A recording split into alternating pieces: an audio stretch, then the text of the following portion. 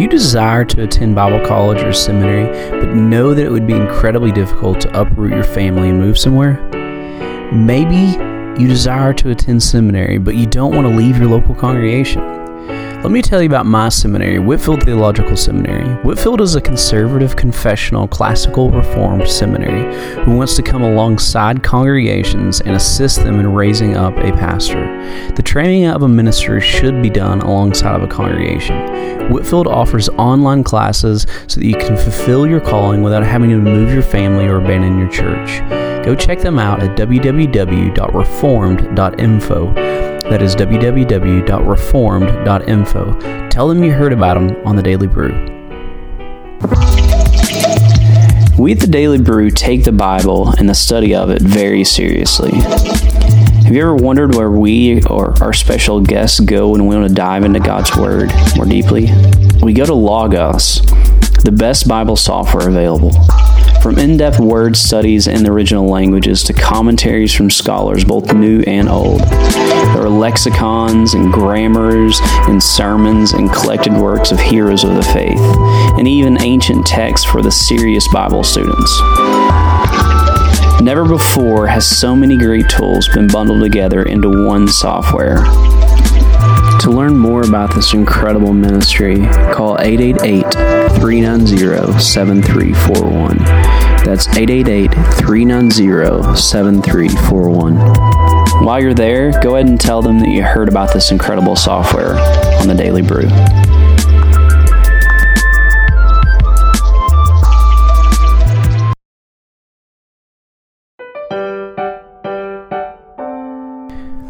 Listen up, Daily Brew subscribers and listeners. I want to tell you about our newest partner, Audio Blocks and Video Blocks. They're an incredible resource if you're looking for background footage, background audio. We use them for all our video and audio needs. If you're needing background clips, if you're needing short footage for any video that you're making for your business or your church, or just looking for background noises for putting something together, they have everything you need, a huge selection. You have to go check them out. Go check them out at audioblocks.com or videoblocks.com.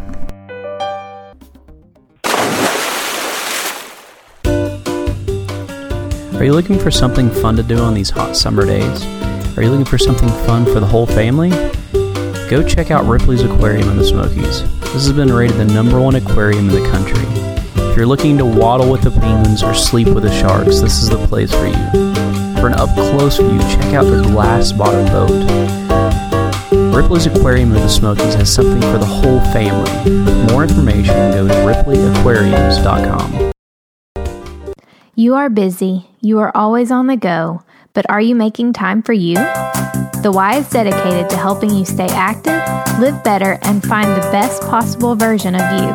From basketball courts to functional training space, indoor pools, and yoga studios, the best of Knoxville is right in your backyard. Group classes and personal trainers that will challenge and encourage you. The Y has something for everyone. Join the Y and get unlimited access to all 5 locations. From the heart of downtown Knoxville to Farragut and Halls, all with no contracts. For a better us.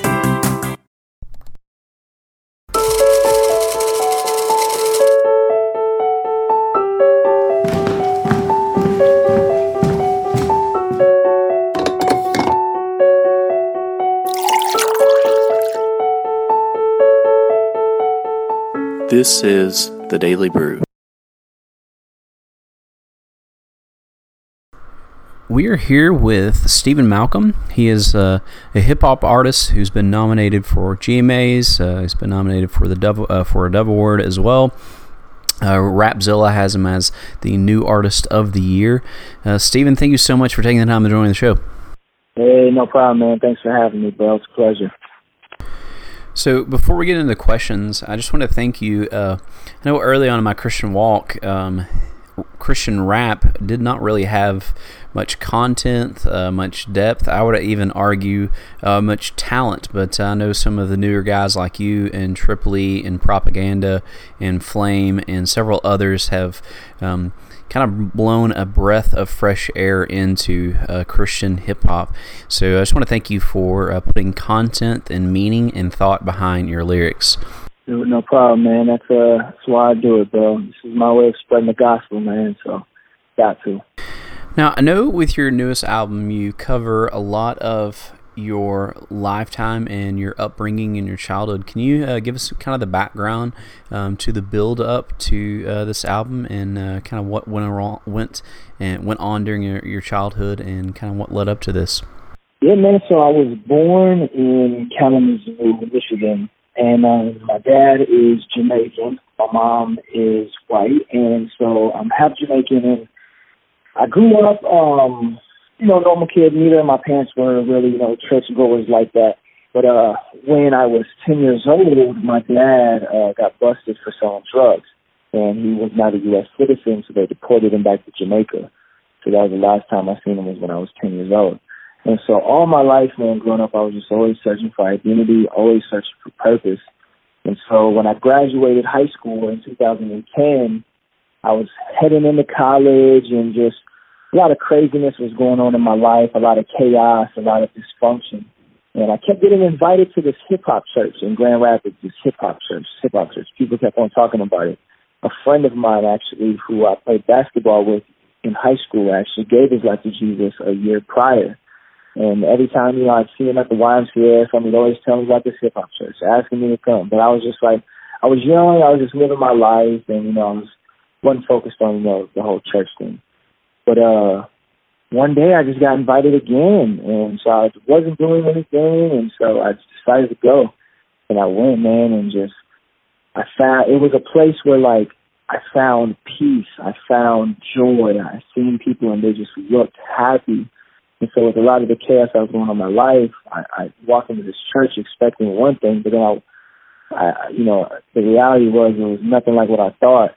And so, and I found Jesus to be just this interesting person, and I just believed in it and the things that he did. And so I just kept on coming back, and slowly my heart just started to change without even intentionally hey, I'm going to do this, do that. I just kept coming. You know what I mean? I just kept going and having an open heart about it. And, God just started changing my heart. And so I, started going and surrendered my life to Jesus.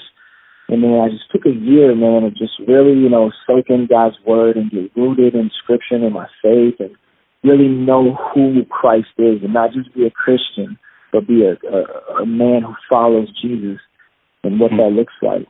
And so I spent a year just doing that. And then after that, my pastor was just like, hey, man, it's time to serve the church, serve God's people. How you want to do it? And he suggested the worship team. And I rapped a little bit, just for fun, you know what I mean? But I never took it serious. So I joined the worship team, and I found that I was very talented. That the gift God gave me was music, and I just fell in love with using my gifts to spread the gospel. That's the story, man. So what made you want to go from the choir and singing in the choir to trying out hip-hop? What was that transition like? Honestly, it was just, I was really, really good at it, and not just rapping, but leading worship. I was really good at leading people to worship the God that we serve, and I loved the feeling of it. And so one day, my pastor, who is like a spiritual father to me and a mentor, he was just like, hey, if you could rap the rest of your life and, be able to pay your rent off of it, would you do it? And I was just like, yeah, I would, but I don't really see that as a reality. You know what I mean? I didn't picture it until, I just kept getting a lot of validation and just kept feeling a pull to do it. And one day I just prayed. I prayed to the Lord, and the Lord spoke to me, and he was just like, because I was really, not wanting to do it. I just couldn't see myself as a musician. And God just spoke to me. He said, it's not you, it's me. You're just a tool that I'm using. Amen. Amen. I just did it. And it's just our job is to, go and make disciples of all nations, teaching them to obey. And so this is my way, because I'm a quiet guy, off stage, and this just gives me an opportunity to tell people about Jesus in a way that I can do so to the best of my ability, that people see, can be wowed and inspired. So that's really the backbone of why I do what I do. kind of brought this up at the beginning, and I want to address it a little bit here as well, is usually in hip-hop, and not even really hip-hop, but kind of all music, I would say in our modern generation, a lot of it lacks depth or even significance in the word content. And I noticed in your music and a couple other guys that you're more of a wordsmith. You actually pay attention to your words. Your words actually have a message, that it's not nonsensical. It's like you're actually have a purpose and a meaning behind what you're trying to say and get across. What got you focused on lyrics that made you want to be a lyricist rather than just an artist? Yeah, probably when I first came to know Jesus, when I was listening to Christian hip-hop music, like a lot of the stuff I listened to was like early Lecrae, the Rehab Lecrae, the Real Talk Lecrae, the early, a lot of the early stuff with Reach Records, and it's very like it like the lyrics really spoke to my heart. So with me, like as a young man, new to the faith and who loves hip-hop music and is immersed in that culture, it really spoke to me, like the words that they said. Like I took their words as like basically like mentorship and things that they would say and the empowerment that came from their lyrics. And it's just like, I want my lyrics to speak to the hearts of the people. I don't want them to just, be a whole bunch of nothing in my lyrics, you know what I mean? So. I know several weeks back there was a hotbed issue about separating children from their parents at the borders. Very big political issue, and I know your father was, you were separated from your father at an early age as well in a similar scenario. I know you're not a politician, and but now operating from the Christian worldview, do you have any thoughts on the situation? Now, obviously, I know it's kind of a hotbed issue, so I want to be sensitive to that as well. But what are your thoughts, thinking from the Christian worldview on this? I haven't looked too much into it. I'm not a big news guy. But I'm not either, so you're fine. Yeah. I see a lot of news and stuff, and honestly, like to me, it's a lot. Like, unfortunately, it's depressing, so I don't really watch much of it. But like from personal experience, I can just say this is that like I would never agree with taking children away from their parents. I feel like in America, we're privileged and we're blessed, and I just feel like no one should have the say of separating a child from their mother and father. Man, it's detrimental. It's detrimental. And just speaking from experience, like, I would never say it's a positive thing, unfortunately. So that's really all I would say on that. Now, you mentioned this earlier, and I'm just curious. It's very clear that you have a heart for the nations. I know not everyone is called to mission work. I know for example, the church of Philippi only sent Epaphroditus and Paul, so we only see 2 people going from their church. Well, some people are called to pray for missionaries. Others are called to help send and fund missionaries. So anyway, long story short, I'm just curious, have you ever gone on the mission field, or do you have a heart to go on the mission field in the future? Is that something, or do you see yourself more as a quipper? Nah, man, I've actually never been on a mission trip, man. I would love to experience it. It's definitely something, but it's honestly, it's never like came about. It's just never came about, like the opportunity, like, hey, would you like to go on a mission trip? Or, hey, check this out. This is something that has to do with a mission. Like, no, it honestly just never came about. So yeah, I used to work with a mission agency, and I think all too often in my mindset, and then a lot of people who are involved in it, the mindset is, if you're not going, there's something wrong. But I realized that I could have a greater impact on the nations here by equipping other people and sending missionaries. And I think you could do the same thing with your music as well, and I find that in your music as well. It's quite encouraging, quite challenging. It reminds us that the goal is about making disciples. It's preaching the gospel. It's training them up, just as you're talking about. So we always try to toss in 1 or 2 fun questions. Who are some of your favorite artists? Like if you could name maybe a handful of artists, even if it's not in hip-hop, if it's another genre.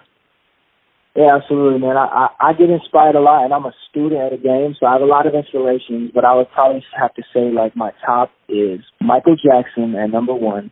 He was the first artist that I ever seen, and I was a dancer before I even started doing music, and he got me into dancing. So Michael Jackson is my first, just because overall I think he's the greatest artist ever, period. Yeah.